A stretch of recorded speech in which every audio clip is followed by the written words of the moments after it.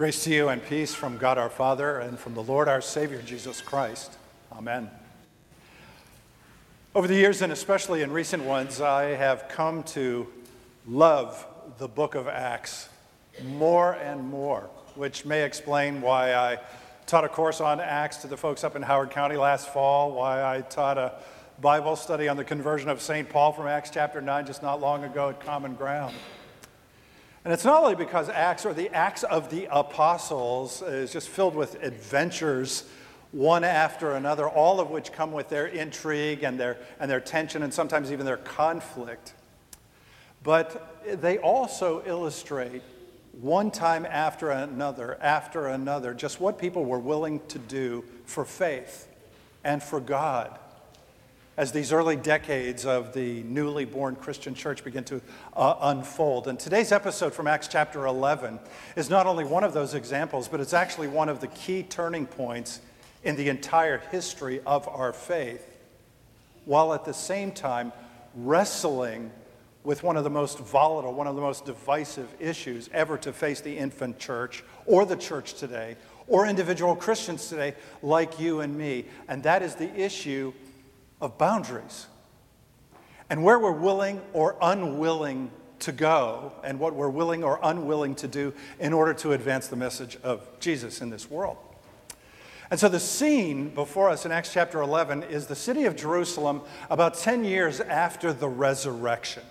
The church is growing, but it's growing primarily as the Messianic sect of Judaism. In other words, with people who had come to believe that Jesus was their promised Messiah of Israel. And Peter is one of those people who believes in Jesus. But he's still going back to the temple. He's still adhering to religious laws and traditions and the restrictions that he had known growing up as a boy. That is, until something happens to him that changes everything. And that something was a trip to the town of Joppa, out on the coast of the Mediterranean Sea, which today is a suburb of Tel Aviv, and then north about 30 miles to the town of Caesarea, named after the Roman Emperor Caesar Augustus, and was a seaport town and the headquarters of the Roman army, which was the occupying force of Israel at that time. Peter goes to Caesarea, not a very friendly place, also because it was made up mostly of Gentiles, in other words, non-Jews, who were restricted in their contacts severely from Gentiles or with Gentiles. And yet, Peter goes to Caesarea. And he goes there at the invitation of all people, a Roman soldier whose name is Cornelius, who has status, he's got rank, he's got money and influence, but he doesn't have God. And so through a number of circumstances, he asks Peter to come and talk to him about his faith. And Peter does that. Peter crosses the boundaries. He breaks the rule. He violates tradition by crossing the threshold into the home of Cornelius, the Gentile Roman soldier.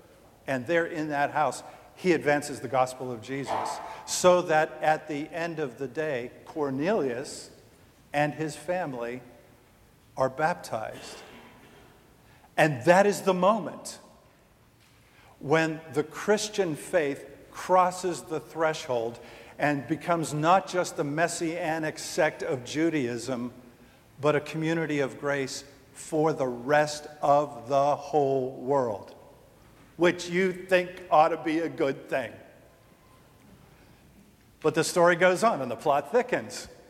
And now we're in Acts chapter 11, and when Peter returns to Jerusalem, instead of being welcomed as this spiritual hero who dares to go into this hotbed of spiritual and political opposition, the epicenter of all of that, the leaders of the Christian church back in the city of Jerusalem have a fit.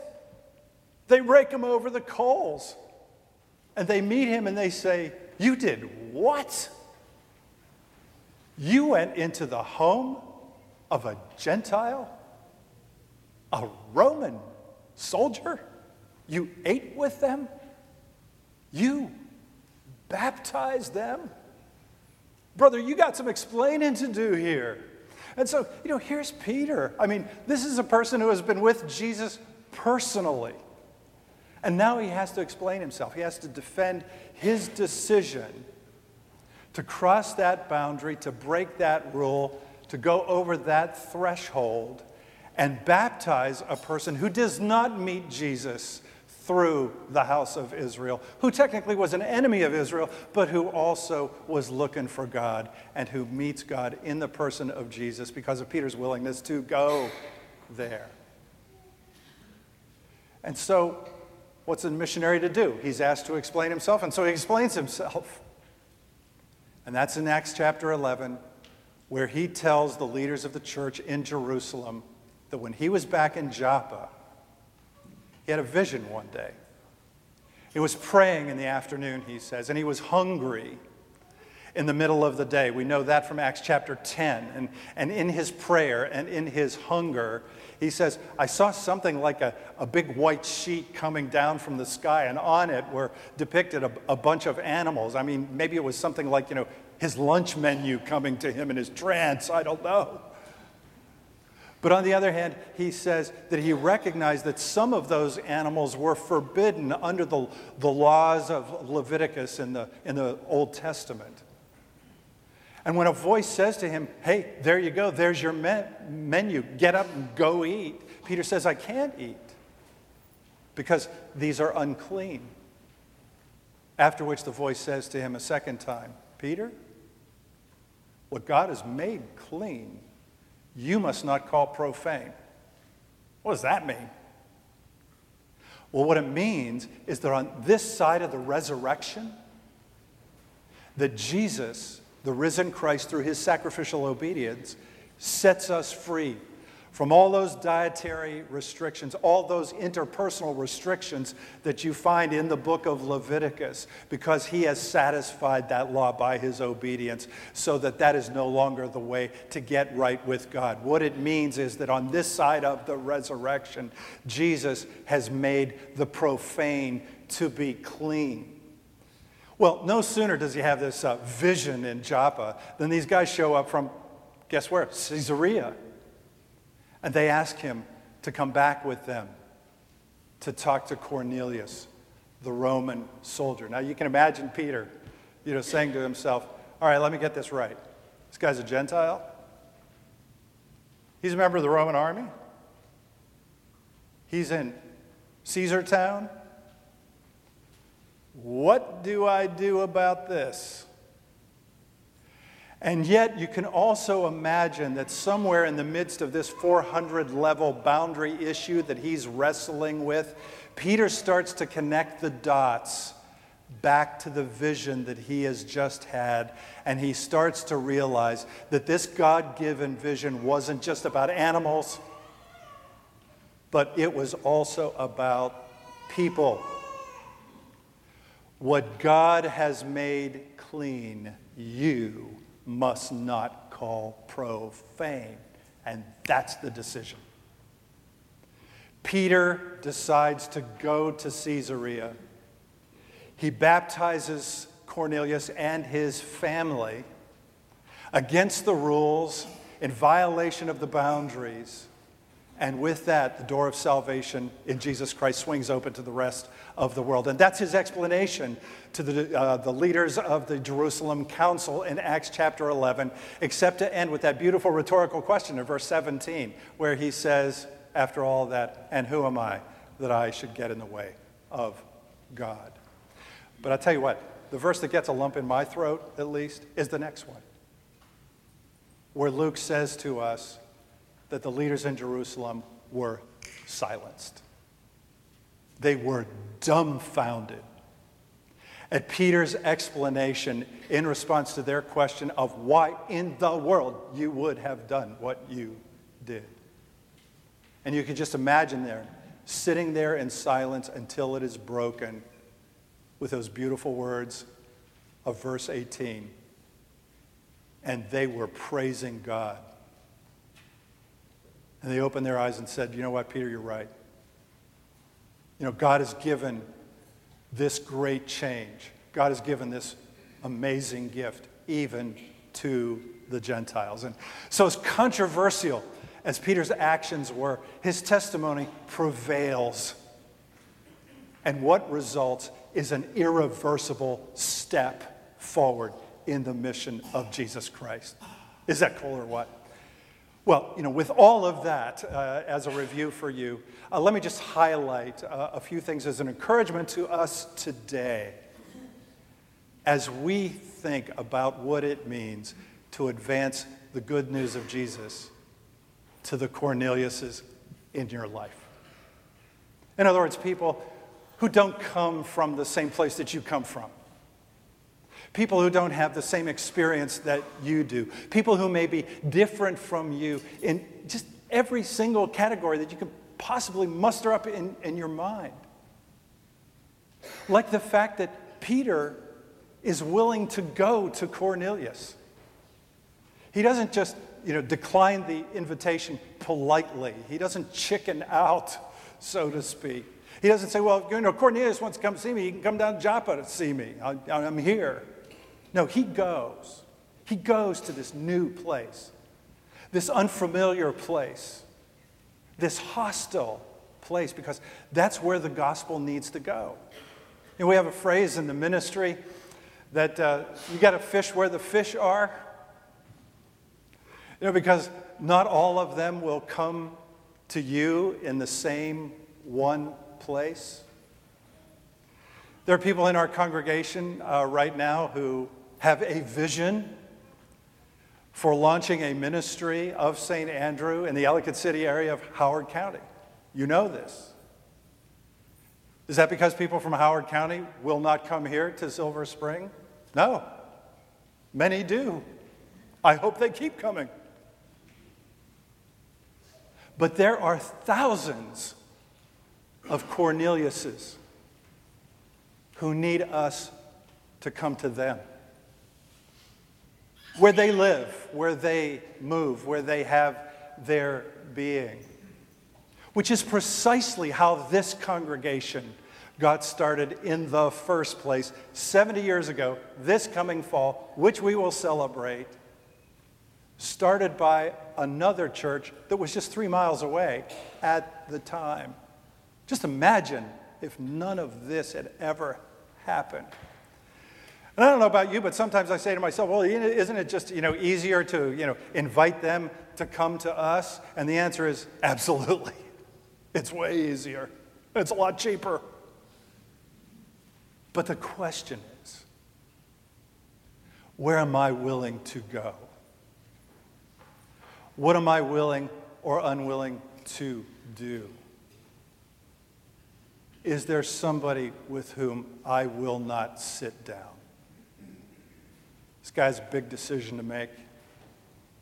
And he knows that not everybody in his own community is going to be down with that decision. But he makes it, and he goes because he will not get in the way of God. The other week, the staff and I were meeting together and thinking about a project that caused us to make a list in which we determined that there are at least 25 different nations that are represented in the current membership of the Lutheran Church of St. Andrew. Probably more, and we're going to check that out. But at least 25.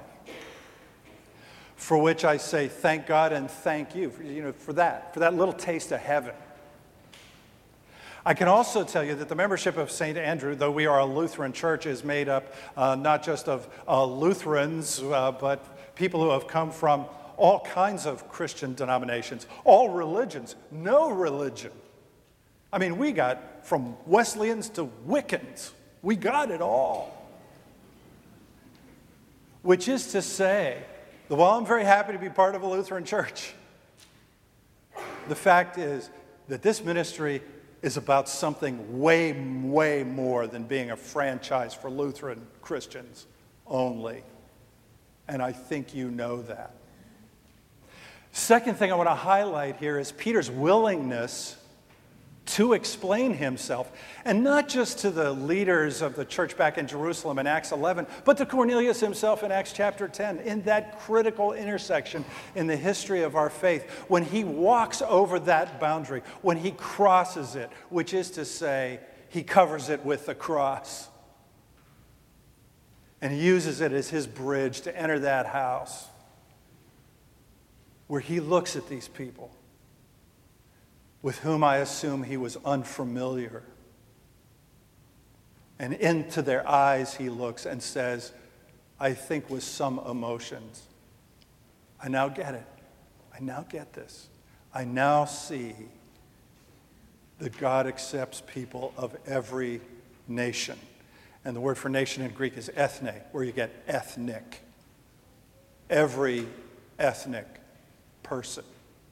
And that we have peace with God through Jesus Christ. If I'm Cornelius and I got success and I got power, I got money, and I have the whole smash, but I don't have Jesus, and I hear that I've been accepted by God, that I have peace with God through Jesus, my life is forever changed in that moment. And so our call in just that way is to get ready to explain ourselves when the moment presents itself. You know, when I was in my 20s, I would go sailing on occasion with a member of my extended family. And one thing I can tell you is that raising a sail does not guarantee the wind. However, if the wind blows and the sail has not been raised, you miss out on the great adventure.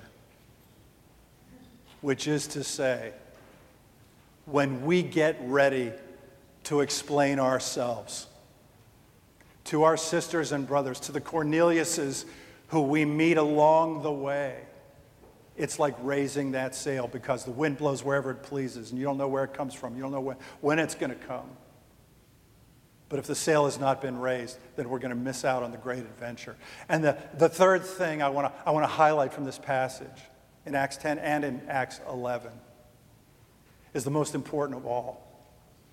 And it has to do with the fact that these boundary issues that I'm speaking of have been settled not by Peter, and not by the leaders of the church in Jerusalem, and not by the leaders of the church today, and not by me, and not by you. The boundary issues have been settled by Jesus Christ, who included people in his community that no one would have ever imagined or thought of.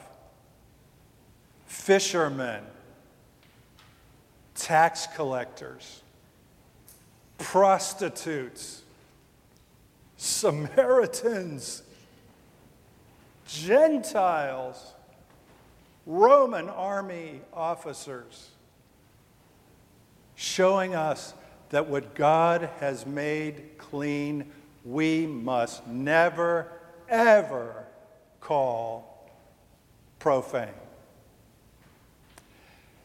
There is an old story about a rabbi who asked his students one day, how you know when the night is truly over and the day has finally come. And one of them said, well, is it when the sun is all the way in the sky and not just on the horizon? And the rabbi said, no, that is not it.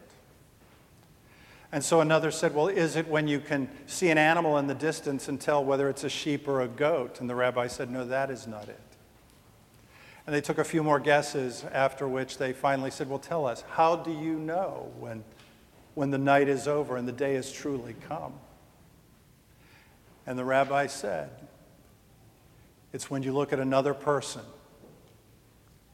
and you see your brother or your sister. Until then,